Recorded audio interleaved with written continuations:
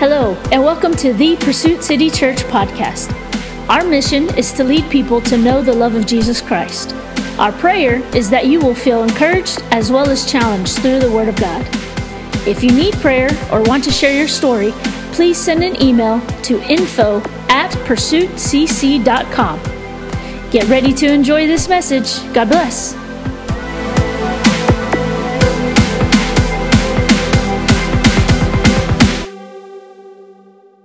So Revelation chapter 14, verse 1 through 16.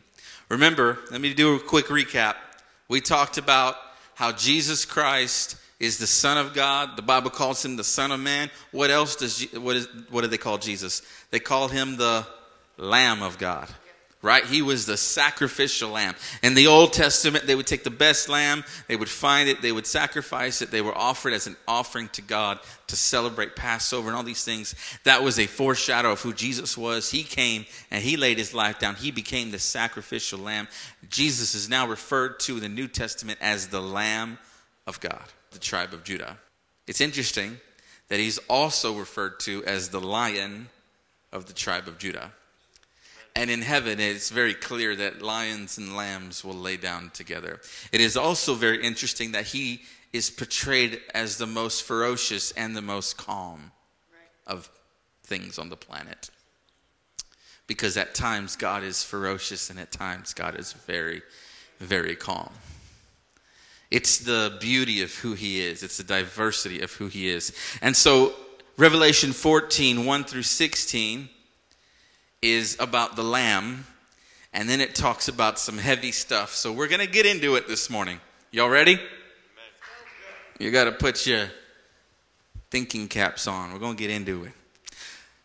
Chapter 14, verse 1, it says, "Then I saw the Lamb standing on Mount Zion, and with him were 144,000 who had his name and his father's name written on their foreheads. And I heard a sound from heaven like the roar of mighty ocean waves, of the rolling of loud thunder. It was like the sound of many harpists playing together.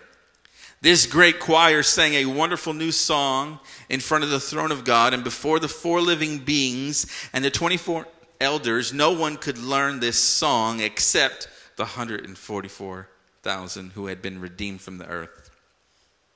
They have kept themselves as pure virgins, following the Lamb wherever he goes. They have been purchased from among the people on the earth as a special offering to God and to the Lamb. They have told no lies. They are without blame." Verse 6, "And I saw another angel flying through the sky, carrying the eternal good news to proclaim to the people who belong to this world, to every nation, tribe, language, and people. 'Fear God,' he shouted. 'Give glory to him, for the time has come when he will sit as judge. Worship him who made the heavens, the earth, the sea, and all the springs of water.' Then another angel followed him through the sky, shouting, 'Babylon is fallen, the great city is fallen, because she made all the nations of the world drink the wine of her passionate immorality.' Then a third angel followed them, shouting, 'Anyone who worships the beast and his statue, or who accepts his mark on the forehead or on the hand, must drink the wine of God's anger. It has been poured full strength into God's cup of wrath. And they will be tormented with fire and burning sulfur in the presence of the holy angels and the Lamb. The smoke of their torment will rise forever and ever, and they will have no relief day or night. For they have worshipped the beast and his statue, and have accepted the mark of his name.' This means that God's holy people must endure persecution patiently." Everybody say patiently. "Obeying his commands and maintaining their faith in Jesus." Man, that is a important verse right there. Verse 12. Highlight that, Instagram it, reel it, post it, whatever you're going to do. Narrate. Verse 12. In verse 13 it says, "And I heard a voice from heaven saying, 'Write this down.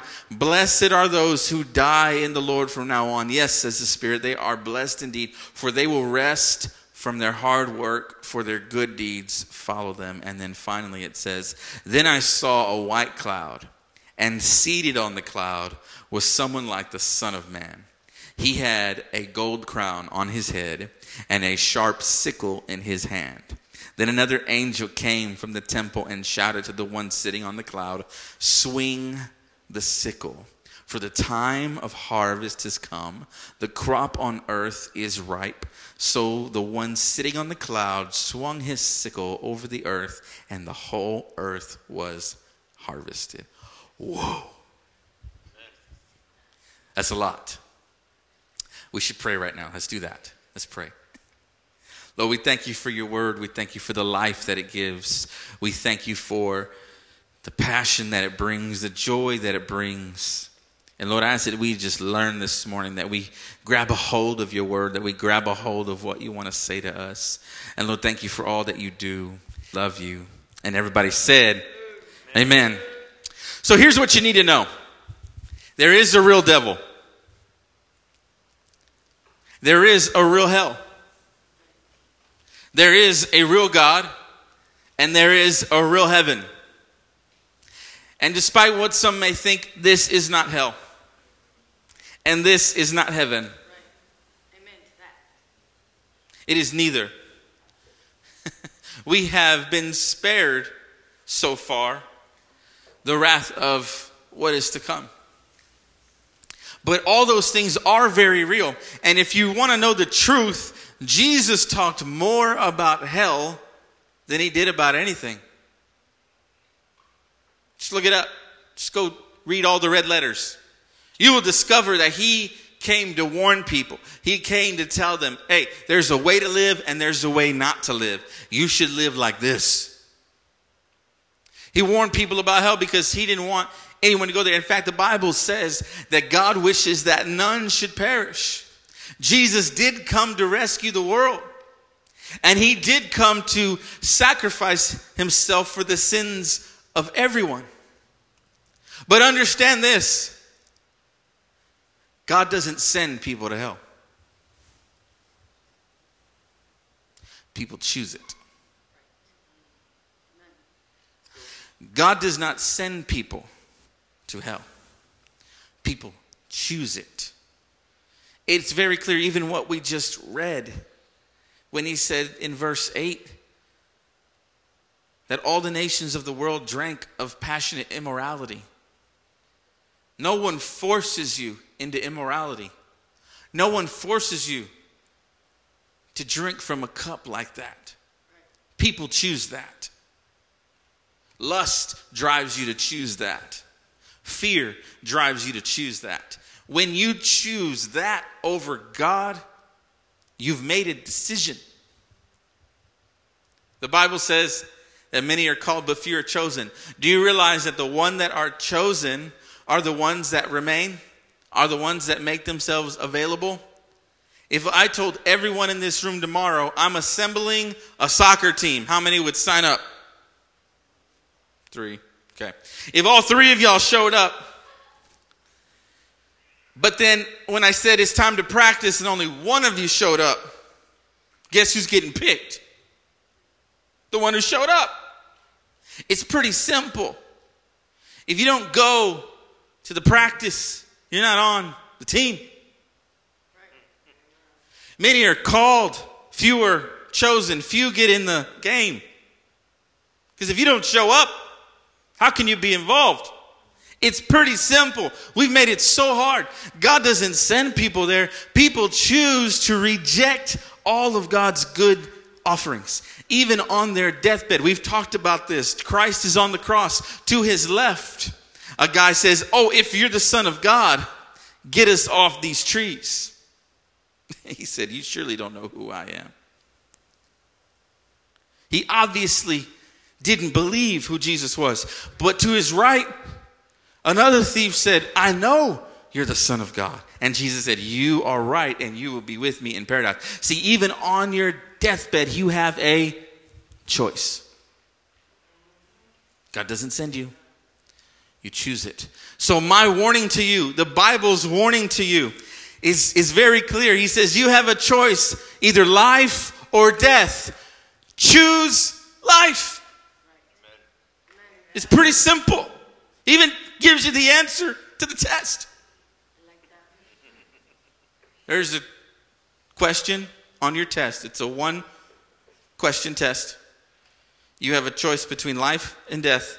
And we're telling you the answer is life. So go ahead and fill in your answer. What are you going to choose? People still choose death.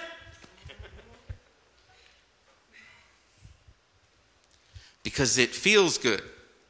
The world has taught us that everything that feels good must be good. Yet we're getting told by Christ himself, those that patiently endure persecution and maintain their faith in Jesus, those are the ones that are making it.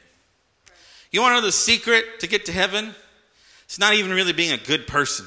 You're going to be surprised when you get to heaven. Your angry uncle going to be in heaven. Okay? The grandma that spanked you 30 times a day, she's going to be in heaven probably. Okay? I know. I had one of them, you know. They go outside. We march around a tree. You know, we just march around a tree. And then she breaks off a stick and just start bang, bang. Like that's, you know, that's how we grew up. You know, it's just, let's find the best tree that has the hardest branches. You know, that's how we grew up. You know, that's what it was. She might be in heaven because she believed in Jesus. I mean, she just loved God, you know, but she may not like me very much, but whatever. You know, you're going to be surprised somebody who in heaven. You know why? Because they endured. They may not have been right the whole time, but they endured. They had their faith in Jesus. It was secure, and they kept choosing God. Right. What's the secret? You can't earn your way there. You just have to choose to endure. Right. Okay, I'm getting off my message. So yes, there is a real heaven. There's a real hell. There's a real God. There's a real devil. But I guarantee you, the devil doesn't look like what you think he looks like. We've read it. I've shown it to you before. That one day the world is going to marvel and go, is that him? Is that really the one who made the whole world upside down? Is that thing really the devil? The way he looks is really not what you think. He's not this big dude that fills up a room with horns. He like this big. I'm serious. Go read your Bible. I mean, that's what it says. He is so small, so frail. But his gift, his ability is to trick you up here. It's to create an image of who he is, to create an image of how great and powerful he is. And we believe it so easily because he plays on our emotions, on our flesh, on our human nature, and we forget that we are spiritual beings first. The Bible says the spirit is willing, but the flesh is weak. And he knows that, so he plays on your flesh. And he like this big. It's funny, for those of you that's been in our city groups, you know that we've been reading scripture over and over and over where it tells us that we have the power, we deciding. Let me move forward.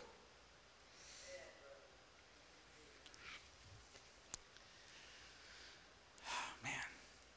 So let me answer this question. I know we asked this question last time, and it's always been an interesting thing. So, will the world really end? And if so, when? Everybody has this idea that the world as we know it will end, right? Like we see that. And we think, you know, that we're going to blow ourselves up with nuclear bombs or something like that. But according to Scripture, that's not really how it goes down. That's not how the world ends. In fact, I don't really want to go to the Scripture because this might just take too much time. But Jesus talked about it, and he said it, and then the end will come, the end of the world. He even said the words, end of the world. But when you read the translation, when you read it in the Greek, it literally translates the end of the age. In other words, there are times, there are seasons, right? And at some point in our future, this structure that we call time will end. I know it's hard to fathom. I know it's hard to understand. But you got to remember, God lives in eternity. He does not live in the confines of time. So at some point, time itself will just stop. And the end of the age, the end of this time period will end. When he said the end of the world, it's really translated the end of the age, the end of this time. There is a specific time somewhere in the future that what we know about life will end. People don't end. Heaven doesn't end. Hell doesn't end. The world is still intact. But what we know about how we're living stops. It changes. Everything changes. Jesus returns and things change. So you want to get into that a little bit? Can we talk about that a little bit? Got a little bit of time. Let's try it. The rapture of the church. Everybody heard this term rapture? Right? The term rapture, the word itself is not even in the Bible. In the Bible, it says things like snatching away or the great ascension, the calling up, Jesus comes. The word rapture was just a term that was coined later on. So people get a little confused about that. It's because you can't look it up and it's not in the Bible, But the rapture of the church is the event in which God calls all believers from earth in order to make way for his righteous judgment to be poured out on earth. There is a time where God's wrath will pour out on the earth. The wrath that he's been holding back. The wrath that Jesus died to save us from, right? At some point in time, there is an expiration date on what God is holding back, right? And because he's given us the wonderful opportunity to build churches and save people and all this stuff, we have the opportunity right now to preach his gospel without fear, That's what we're here to do. But at some point in time, that part will end. His wrath will be poured out. And he pulls us out of the earth for that. The rapture is described primarily in 1 Thessalonians. We'll read it in a second. And God will resurrect all believers who have died. I'm going to get into this, okay? And he will give them glorified bodies and take them from the earth along with all living believers who will also be given glorified bodies at the time. Yes, bodies will literally come out of the ground. Do you wonder where they got the idea for Walking Dead? Oh, but this has happened before. Man, I wish I had more time. Somebody kept singing too long. Jesus is on the cross. Gives his last breath, right? He says, Lord, I commit my spirit in your hands. He's talking to the Father. I commit my spirit into your hands. He breathes his last breath. All of a sudden, the earth begins to go into chaos. There's storms. There's earthquakes. The veil in the temple start ripping into two. All these things started to happen. Another thing that happened, if you go read your Bibles, you'll find it. Another thing that happens is that bodies started coming out of the ground and walking in the streets. Go read your Bibles. It's there. This has happened before. This was the first resurrection. This was when Jesus died on the cross, and all of a sudden it caused the earth to go into chaos. It's in the book of Matthew, in the book of Mark, in the book of Luke. Just go check it out. And so this is going to happen again. When he comes back for us, those of us who are alive during this time, here's the thing, we don't know when it's going to happen. It could be tomorrow. It could be while I'm eating my taco at 12:30. It could be in 100 years. We don't know. No one knows. But when he comes back, not only will he take the living, but he's going to take the dead bodies too. Because he has to give us new bodies. You don't believe me? Let's read 1 Thessalonians chapter 4, verse 13 through 18. When you're there, say, oh yeah. Boom. Oh yeah.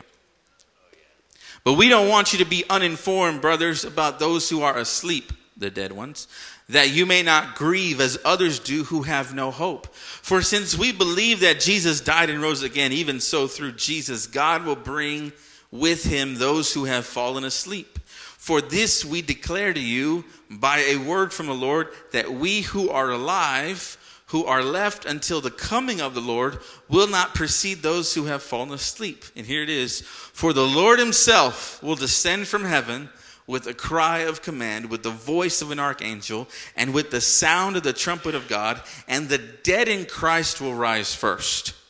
Then we who are alive, who are left, will be caught up together with them in the clouds to meet the Lord in the air. And so we will always be with the Lord.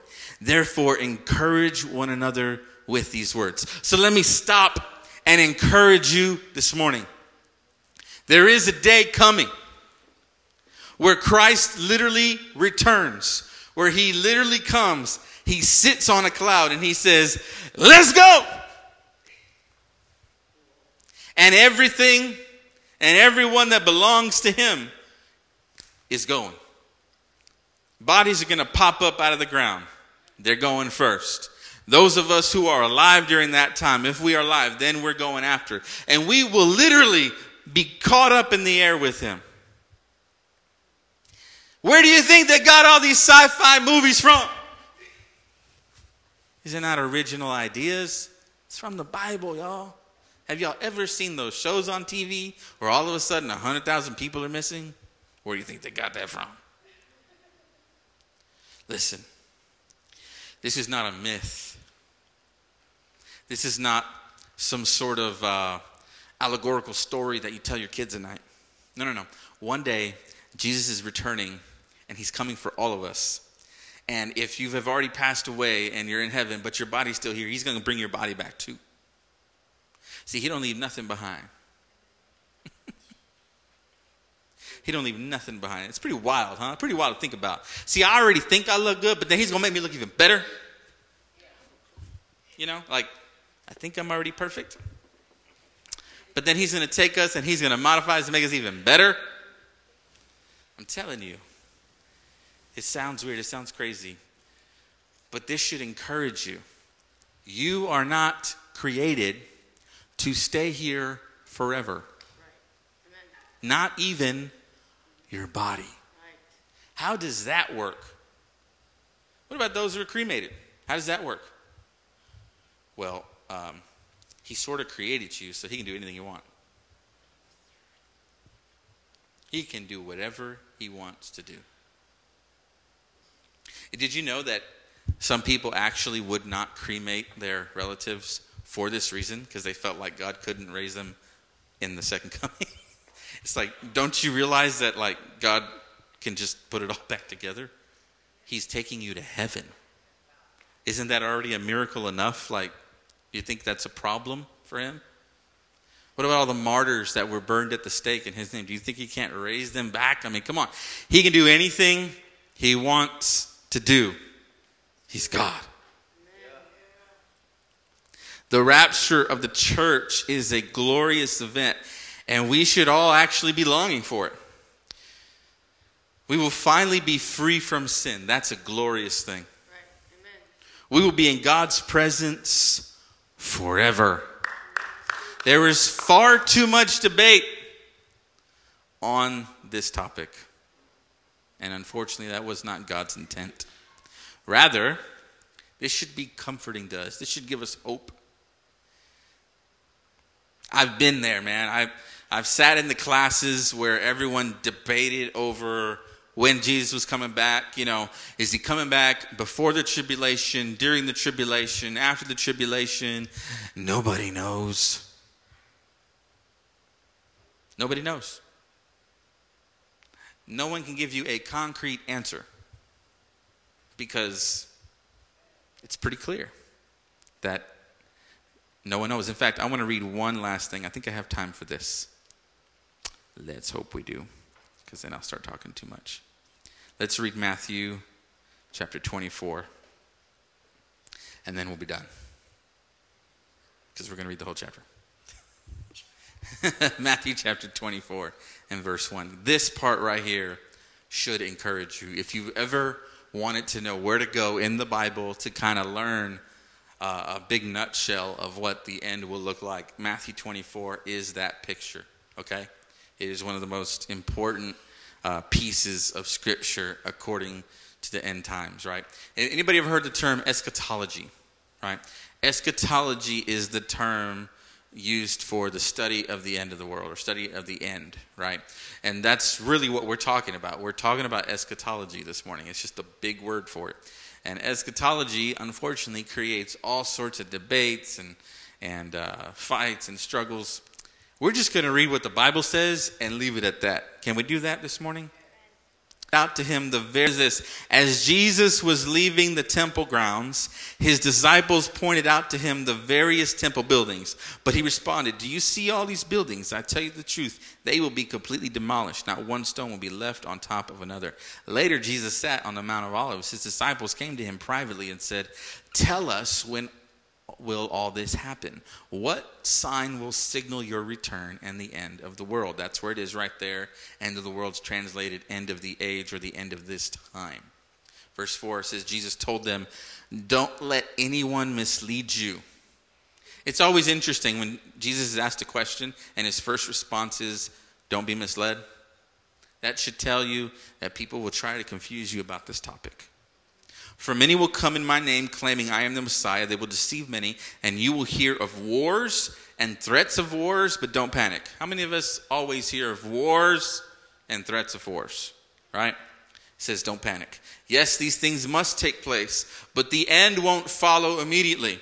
So just because you hear the world's going to go into war, that's not the end. Verse 7, "Nation will go to war against nation, and kingdom against kingdom. There will be famines and earthquakes in many parts of the world. But this is only the first of the birth pains, with more to come." So when you start to see this stuff happen, it isn't like, "Oh, Jesus is coming tomorrow." No. It's just the beginning.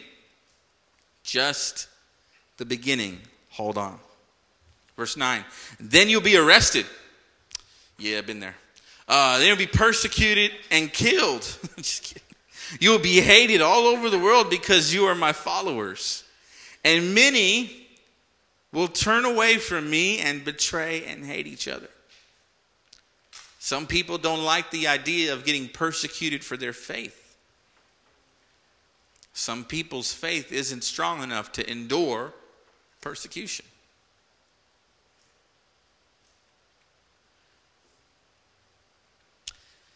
That's hard. "Many will turn away from me and betray and hate each other." Unfortunately, many from the church one day will turn away from the church and betray the church when they go through this season. In verse 11, "And many false prophets will appear and will deceive many people. Sin will be rampant everywhere, and the love of many will grow cold. But the one who endures," right? We talked about it earlier. "The one who endures to the end will be saved." It's very simple. It's very simple. "And the good news about the kingdom will be preached throughout the world, so that all nation will hear it. And guess what? And then the end will come." When's the end of the world going to happen? When everyone gets off their butt and starts preaching the gospel. Can it be more clear than that?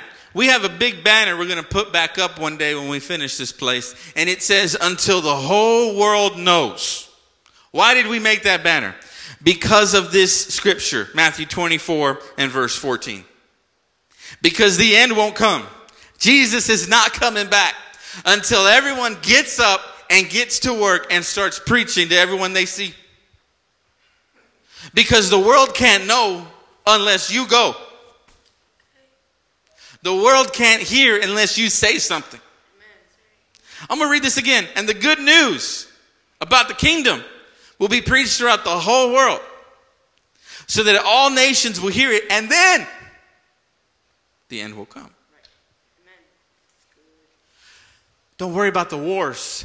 Don't worry about the earthquakes. Don't worry about the famines. Don't worry about the fires, about the pandemics. Don't worry about all this riots. That's not the sign.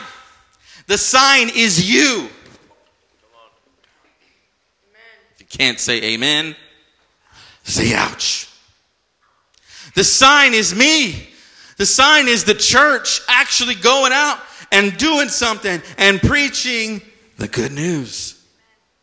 How many of you are glad to be in church this morning? Isn't it good to be in church? Isn't it good to have your kids in church? Isn't it good? It's good news. And yet, we're so scared to say about it, talk about it. Hey, you want to come to church? Proclaimed throughout the whole world, before Jesus is ever coming back, y'all. So quit trying to walk around going, oh, Lord, take me today. It's been a hard week. You must endure. Those who what? Endure to the end. But you're going to be enduring a long time if you don't say anything.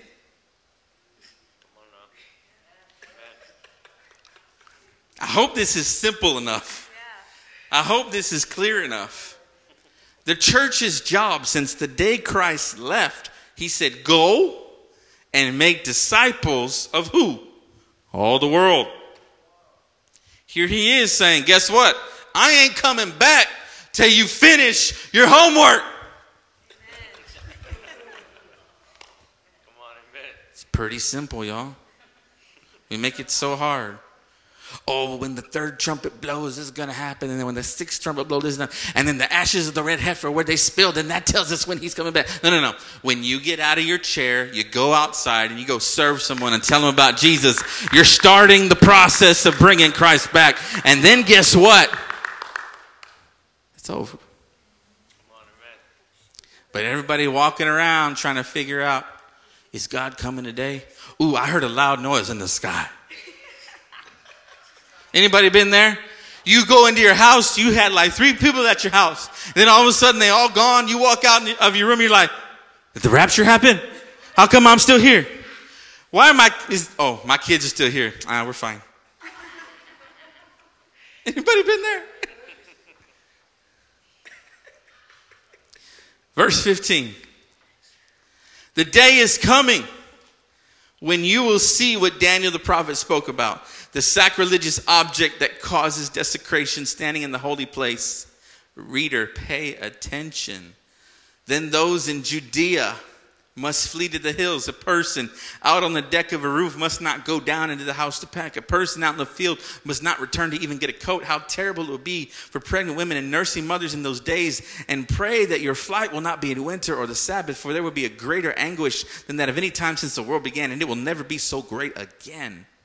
In fact, unless the time of calamity is shortened, not a single person will survive, but it will be shortened for the sake of God's chosen ones. There will still be people here, God's chosen ones, during the time of great calamity, y'all. That is hard to hear.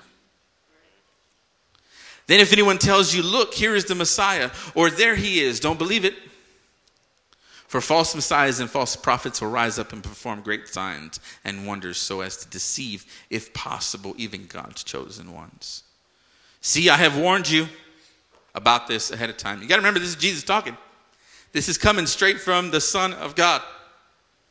So if someone tells you, look, verse 28, just as the gathering of the vultures shows there is a carcass nearby, so these signs indicate the end is near. Verse 29, immediately after the anguish of those days, the sun will be darkened. So this is after it all happens. The sun will be darkened, the moon will give no light, the stars will fall from the sky, and the powers in the heavens will be shaken. The world, the universe will go into chaos at the end. And then at last, the sign that the Son of Man is coming will appear in the heavens. And there will be a deep mourning among all the peoples of the earth, and they will see the Son of Man coming. The whole world will see Jesus.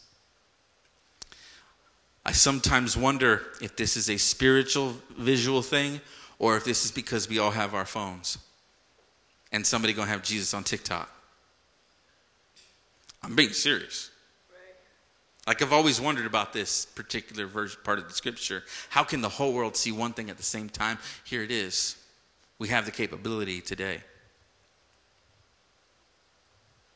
And they will see the Son of Man coming on the clouds of heaven with power and great glory.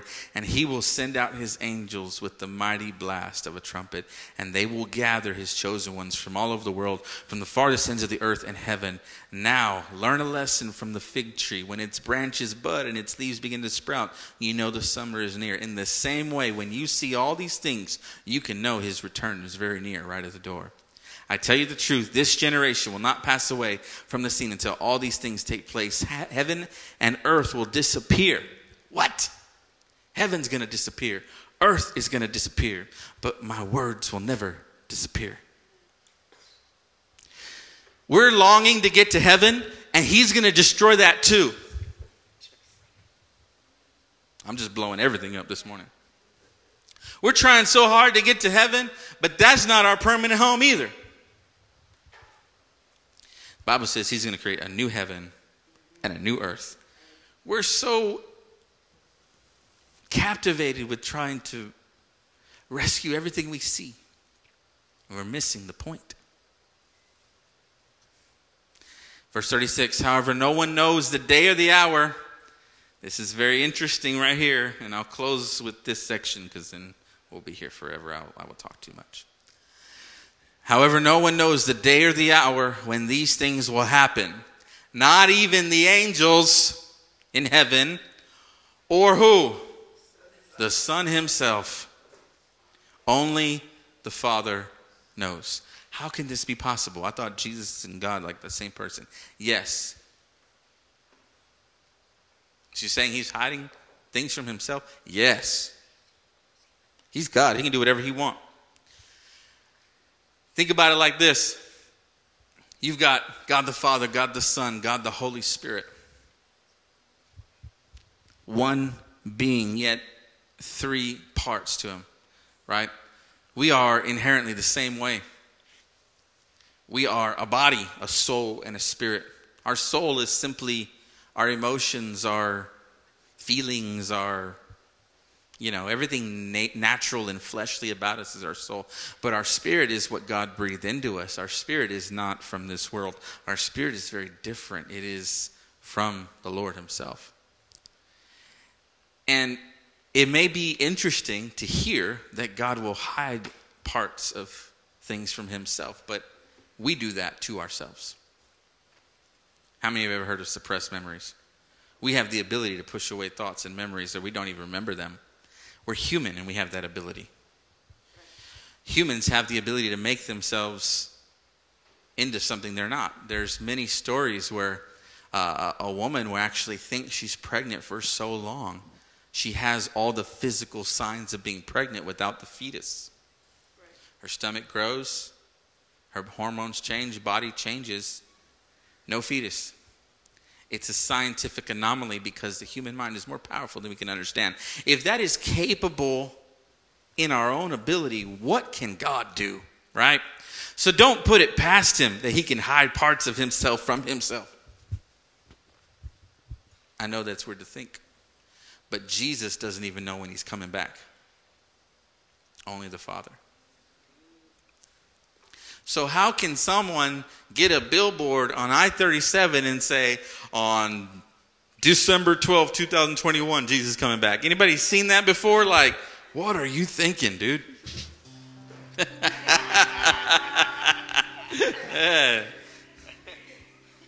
No one knows, not even the Son of Man. Verse 40. And this is where you need to watch, because it's very interesting. 2 men will be working together in the field, and one will be taken, the other left. 2 women will be grinding flour at the mill. One will be taken, the other left. So you too must keep watch, for you don't know what day your Lord is coming. Understand this.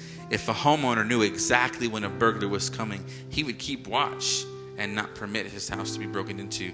You also must be ready all the time. For the Son of Man will come when least expected. He's not coming when you expect him, y'all.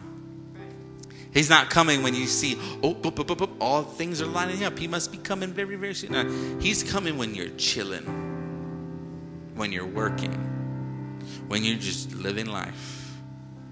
Verse 45, a faithful, sensible servant is one to whom the master can give the responsibility of managing his other household servants and feeding them. If the master returns and finds that the servant has done a good job, there will be a reward. I tell you the truth, the master will put that servant in charge of all he owns. But what if the servant is evil and thinks, my master won't be back for a while? And he begins beating the other servants, partying and getting drunk. The master will return unannounced and unexpected, and he will cut the servant to pieces and assign him a place with the hypocrites. In that place, there will be weeping and gnashing of teeth. Whoa. That's how he closed out that message. That's how I'm going to close out mine. It's very simple. You either serve God or you serve this world. You either choose life or you choose death. You either choose heaven or you choose hell. And when he returns, should matter very little to you. The only thing that should matter to you is that you're a part of getting the harvest ready. Because as we read, there comes a day when the angel will tell Jesus, throw out your sickle, reap the harvest. And it will happen one day. And those that endured, those that were faithful, those that made it to the end, that said, I don't care how good my day has been. I don't care how bad my day has been. I'm going to praise God. I'm going to serve God. I'm going to raise my children to pray and serve God. I'm going to live my life to praise God and serve God no matter what. It doesn't matter if there's famines and earthquakes. None of that matters. How you live your life matters. Who you choose matters. Let's stand.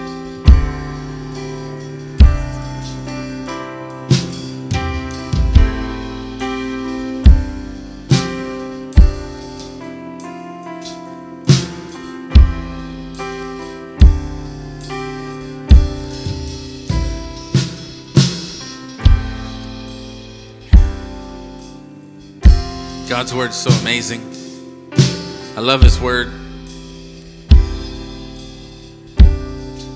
It's so raw. It's so intense. There are times when you need those scriptures that just, like what Jasmine shared earlier, you know, I got plans for you, I have thoughts for you, it's amazing.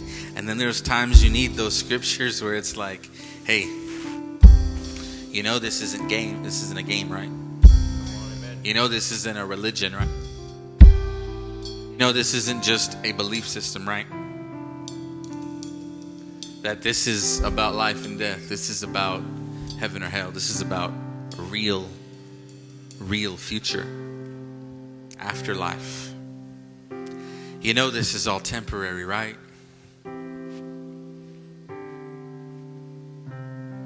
It's all temporary. Lord, I pray for every person in this room. I ask you, Holy Spirit, that you would just begin to open hearts and open eyes and open minds this morning. For every person that's here, every person that's watching, I want to give you an opportunity. If you have not been right with the Lord, you have not been living your life for him, I want to give you an opportunity to make it right now. On the count of 3, if you're here, you know that you need to surrender. You know that you need to live right. You know that you need to give your life to the Lord. This is just the first step. I want you to lift your hands on the count of 3. 1, 2, 3. Lift your hands. I see you. I see you. Listen, those of you that raised your hands, that's that first step. It's time to put one foot in front of the other and keep moving, keep walking. This is not a game. This is. I know this is, nice and it's a church and we feel good and we're great. But you know what? This is about your future.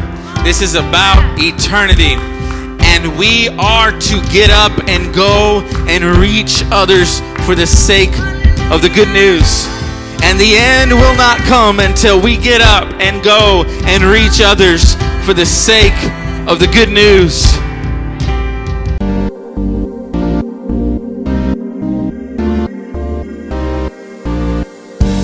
Thank you for joining us this week. Our vision is to plant churches that are life-changing. If you would like to support our ministry, you can easily do so by visiting our website, pursuitcc.com. Also, follow us on all social media outlets by using @PursuitCC. Thank you, and God bless.